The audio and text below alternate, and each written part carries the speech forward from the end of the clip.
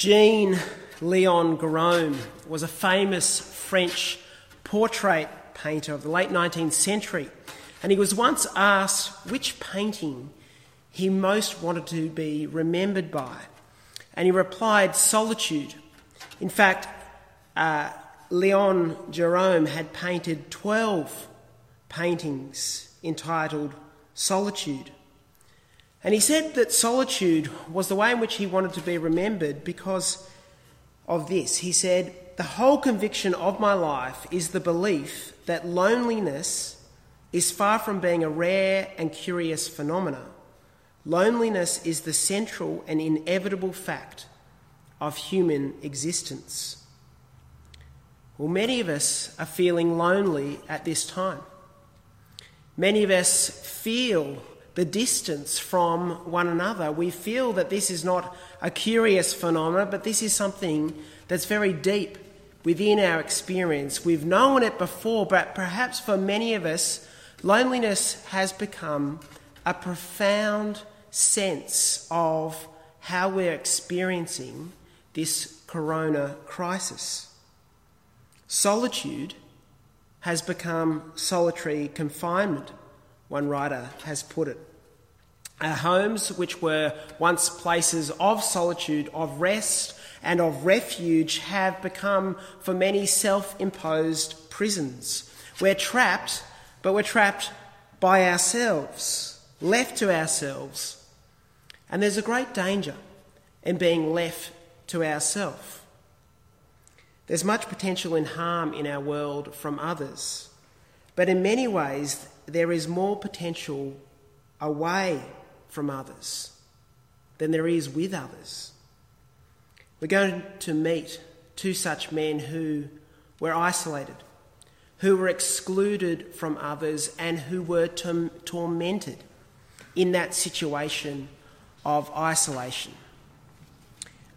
Last week we looked at Matthew's Gospel, and we picked up there from our reading today.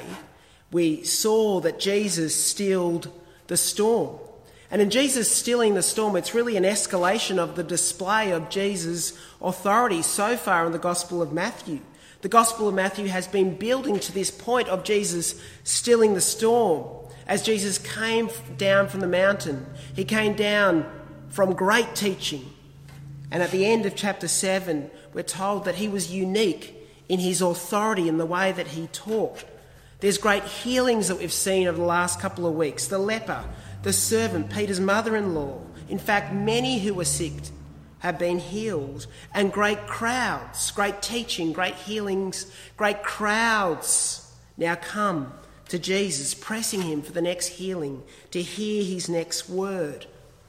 And so Jesus retreats. He escapes the attention, and he reserves for his disciples what we saw last week, perhaps the greatest external display of power. His disciples are left in wonder as Jesus stilled that storm. What kind of man is this? They don't ask that question after Peter's mother-in-law is healed, but they ask that question after the storm is stilled because it's so dramatic. It's so clear. It's so visual. It's so concrete, Jesus' power. As the waves crashed, Jesus simply spoke. See, Jesus is in control. Jesus has the power to still the storms, to heal the sick. Because this is what Jesus has come to do. He's come to bring order in the middle of a chaotic world, the chaos of disease, of impending death. Jesus comes in and turns and fixes and heals and repairs such that the chaos is brought into order. Life is brought in the face of death, healing to disease in the face of disease. And that's what's so difficult about the next section that we're going to concentrate on from verse 28 following. It comes off the back of this powerful encounter that Jesus has with a storm. But I think as I've been reflecting upon it, this encounter that Jesus has with these two demon-possessed men is as powerful, and perhaps even more powerful, than Jesus stilling the storm. Because what we see here is that Jesus has come to bring order. He's come to bring order to storms, to nature and our world. He's come to bring order to a man with leprosy, hands and feet, flesh rotting away. He's come to restore that world. But he's also come to restore a world that's not quite as obvious at first glance. And it's a world of greater disorder than the external world. So you know that you're in trouble when you're in a storm. You feel the wind in your face. But the very nature of an internal disorder is that you can be, in many ways, unaware of dark powers that control you, that hold you.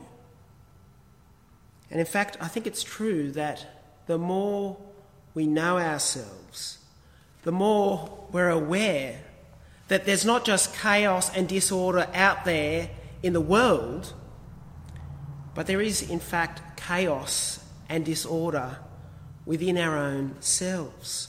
And it's this chaos and disorder that Jesus comes to, that Jesus enters, and that Jesus has a massive impact in turning these men's lives around. You feel the storm in your face, but the internal disorder we feel in our hearts. And that's why Matthew records, I think off the back of Jesus calming the storm, an encounter with two demon-possessed men. I think it happened that way, but I think Matthew's point here is that it's not just the external disorder that Jesus has come to heal, it's the internal as well. And this time it's not the sick who are coming to Jesus, but Jesus is entering the world of disorder. Because Jesus is entering the region of the Gerasenes, or the Gadarenes. We're not quite sure how to say it, but what we do know is that this area that Jesus is entering, deliberately going to, is a Gentile area. And there, as Jesus has come off the back of stilling this storm, there with his disciples, they land in the boat near some caved tombs. And those caved tombs would have been an area, I think, that would have been eerie and disturbing. And as they land, these two wild figures come tearing out from the tombs. Here are men living amongst the dead.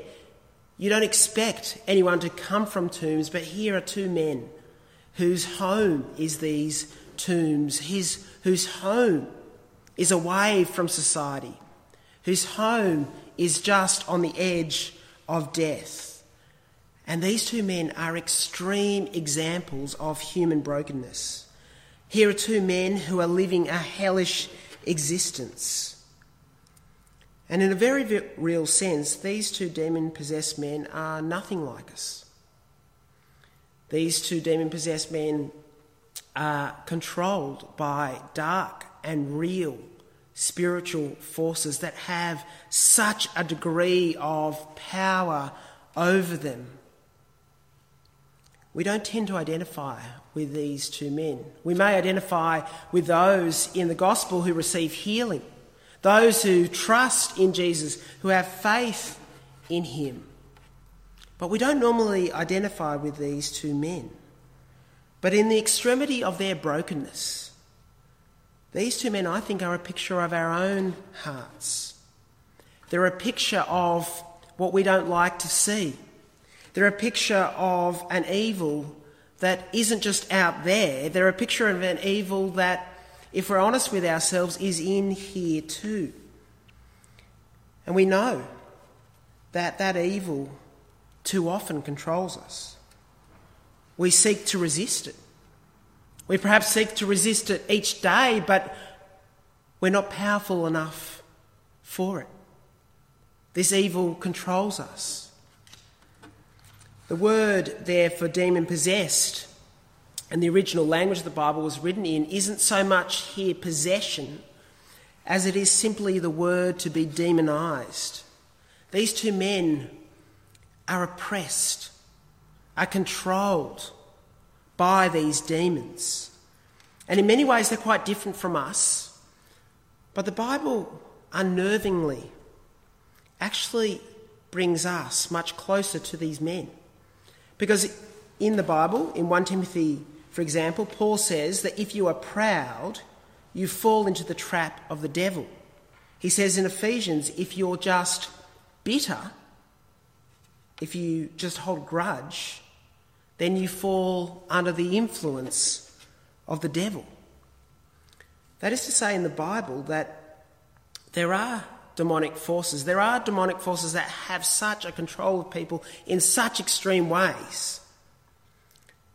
But that's not so different from us, from the way in which evil controls us. Even the bitterness of our heart, the Bible says, is a force of evil, is a force of evil at work within us, a force of evil that aggravates the evil within us, stirs it up, entangles us. You notice there in verse 28 how lonely these men are. Verse 28, when they arrived at the other side in the region of the Gadarenes, 2 demon-possessed men come from the tombs to meet him. See where these men are. They're shut off from others. They're isolated from human companionship. They're lonely. They've lost the ability to relate to others and engage in normal, reciprocal human interaction. These men had in many ways turned in on themselves, harming themselves. And here they are, encountering Jesus. It's a storm here that encounters Jesus. But it's a very different storm this time. It's a storm of evil that Jesus is facing as he comes off that boat, as these men come from the tombs at him. And in a dramatic way, these spirits speak. These spirits speak instead of these men. These men have lost their voices. They've been so controlled, so owned by evil. They don't speak for themselves because they don't control themselves. These that hold them speak for them. And there, in the middle of this storm of evil, in the middle of this disordered, broken example of humanity, Jesus speaks. Jesus speaks in a very similar way in which he spoke to that storm. He said to the storm, "Be still." And here he says to this storm of human chaos, he says, "Go." Verse 32, "Go." So they came out and went into the pigs, and the whole herd rushed down the steep bank into the lake and died into the water. I want us to notice here Jesus' power. And it's the exact same power that Jesus had when he stilled that storm. But not only does Jesus still a storm, but he deals here not just with one demon. He deals with thousands of demons as if there were just one. Because for Jesus there is no difference. Jesus, as he encounters these 2 men, as he encounters the forces of evil, he doesn't work up a sweat. He doesn't roll up his sleeves. He doesn't call on some higher power. Because he is that higher power. The Lord Jesus, in the face of evil and in the face of human brokenness, he himself is that power. And there is no question who is in control. he says to those spirits, go.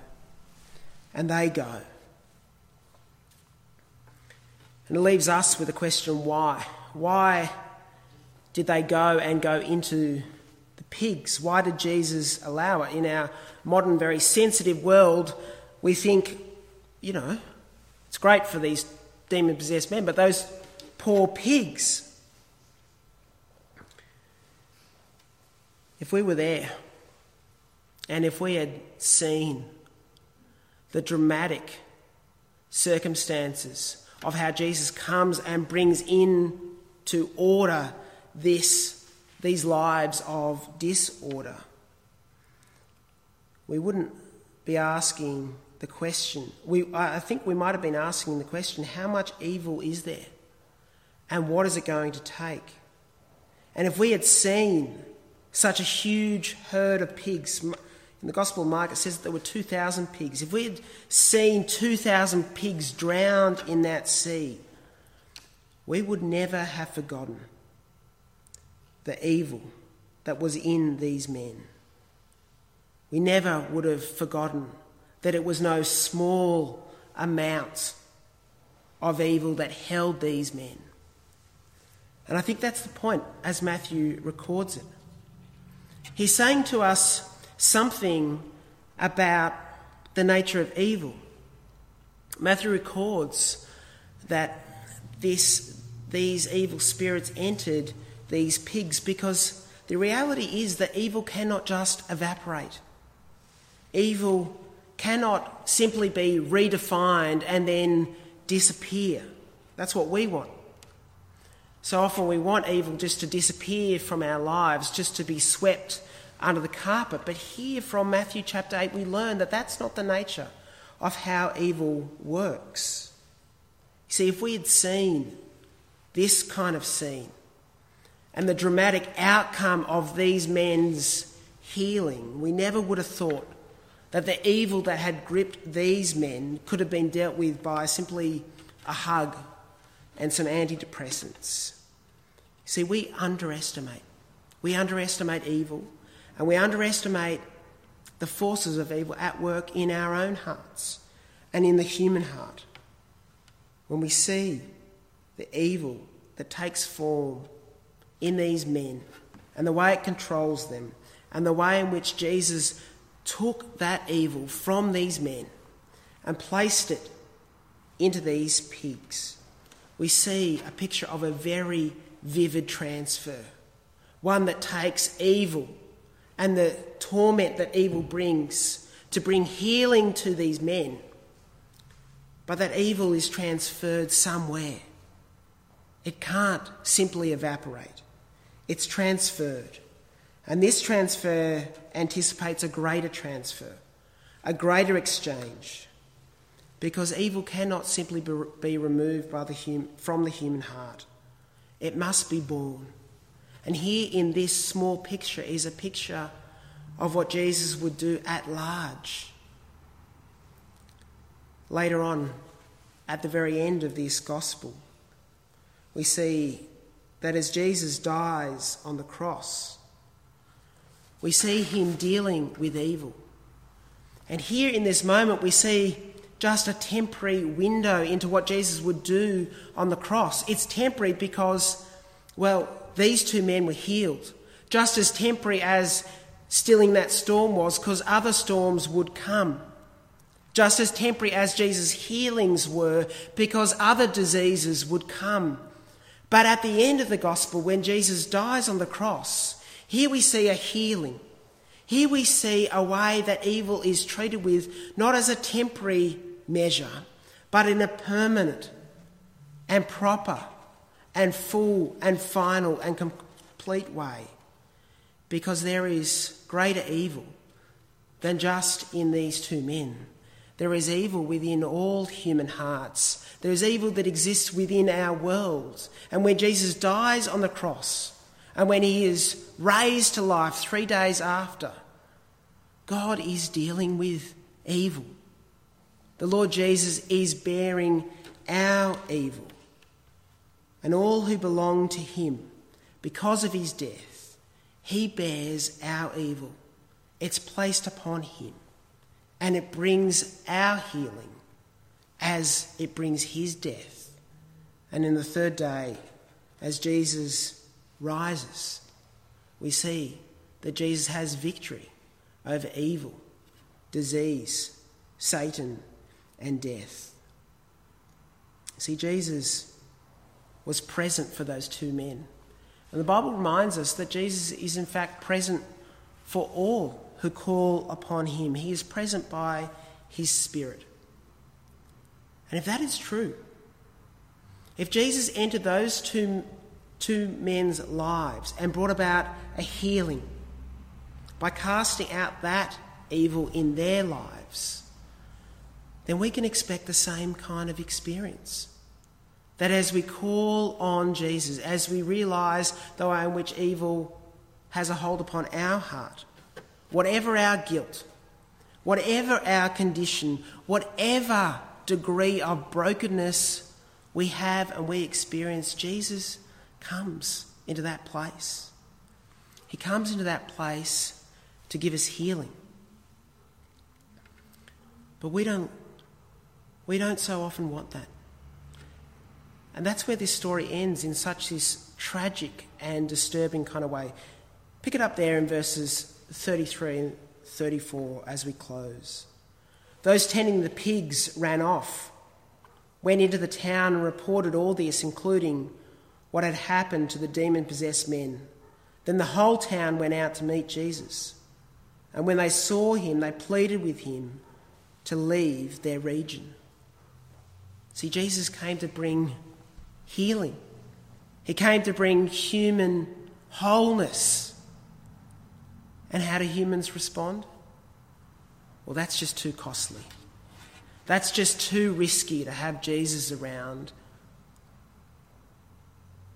You see, I know for many of us, we know that there's something in Jesus. We know that there's something deeply wrong within our lives, within our hearts, within our world, and we see something in Jesus, but the problem is we want to keep him at arm's length.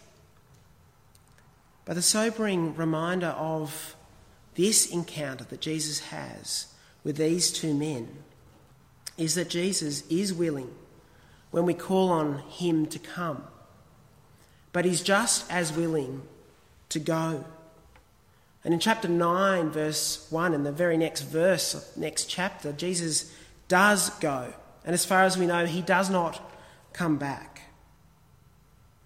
And so can I say to you that if you know that there is something about Jesus, something that he has to offer that you need in your life, can I ask you to hear this sober warning? Do not say to him, go away, because he may. And if he does, that is tragic. See, if you don't know the Lord Jesus, if you know that there's a brokenness in your life, if you know that you are controlled by forces that are far more powerful than you, if you know that there's a sense in which you torment even yourself, then can I plead with you to invite the Lord Jesus into your heart, into that darkness, into your life, and seek the healing that he brings. And if you've done that, if you know the Lord Jesus, if you've trusted him, if you're a Christian person, can I invite you to draw near to him in your brokenness, to draw near to the Lord Jesus in your loneliness, and to invite him into the places in your own heart, the places for which devils live. These two men are caught in evil, and they are caught by evil in their loneliness. And I think loneliness does produce the kind of fertile soil for the devil to be at work.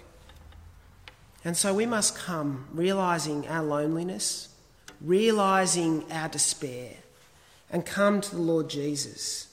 Come to him with all our hurt, our anger, and our sadness. and come to him and know that as he comes to us, he says to all that would torment us, to all that would harm us, to all that would hurt us, he says the very same words. He says, go. And when the Lord Jesus says, go, when he says, be still, the chaos of the storm is brought to calm. Peace enters. Evil is pushed away. Evil is done away with. Evil is defeated. And the Lord Jesus brings healing, brings wholeness, and brings restoration to our lives. Let's pray that we might invite the Lord Jesus into our hearts.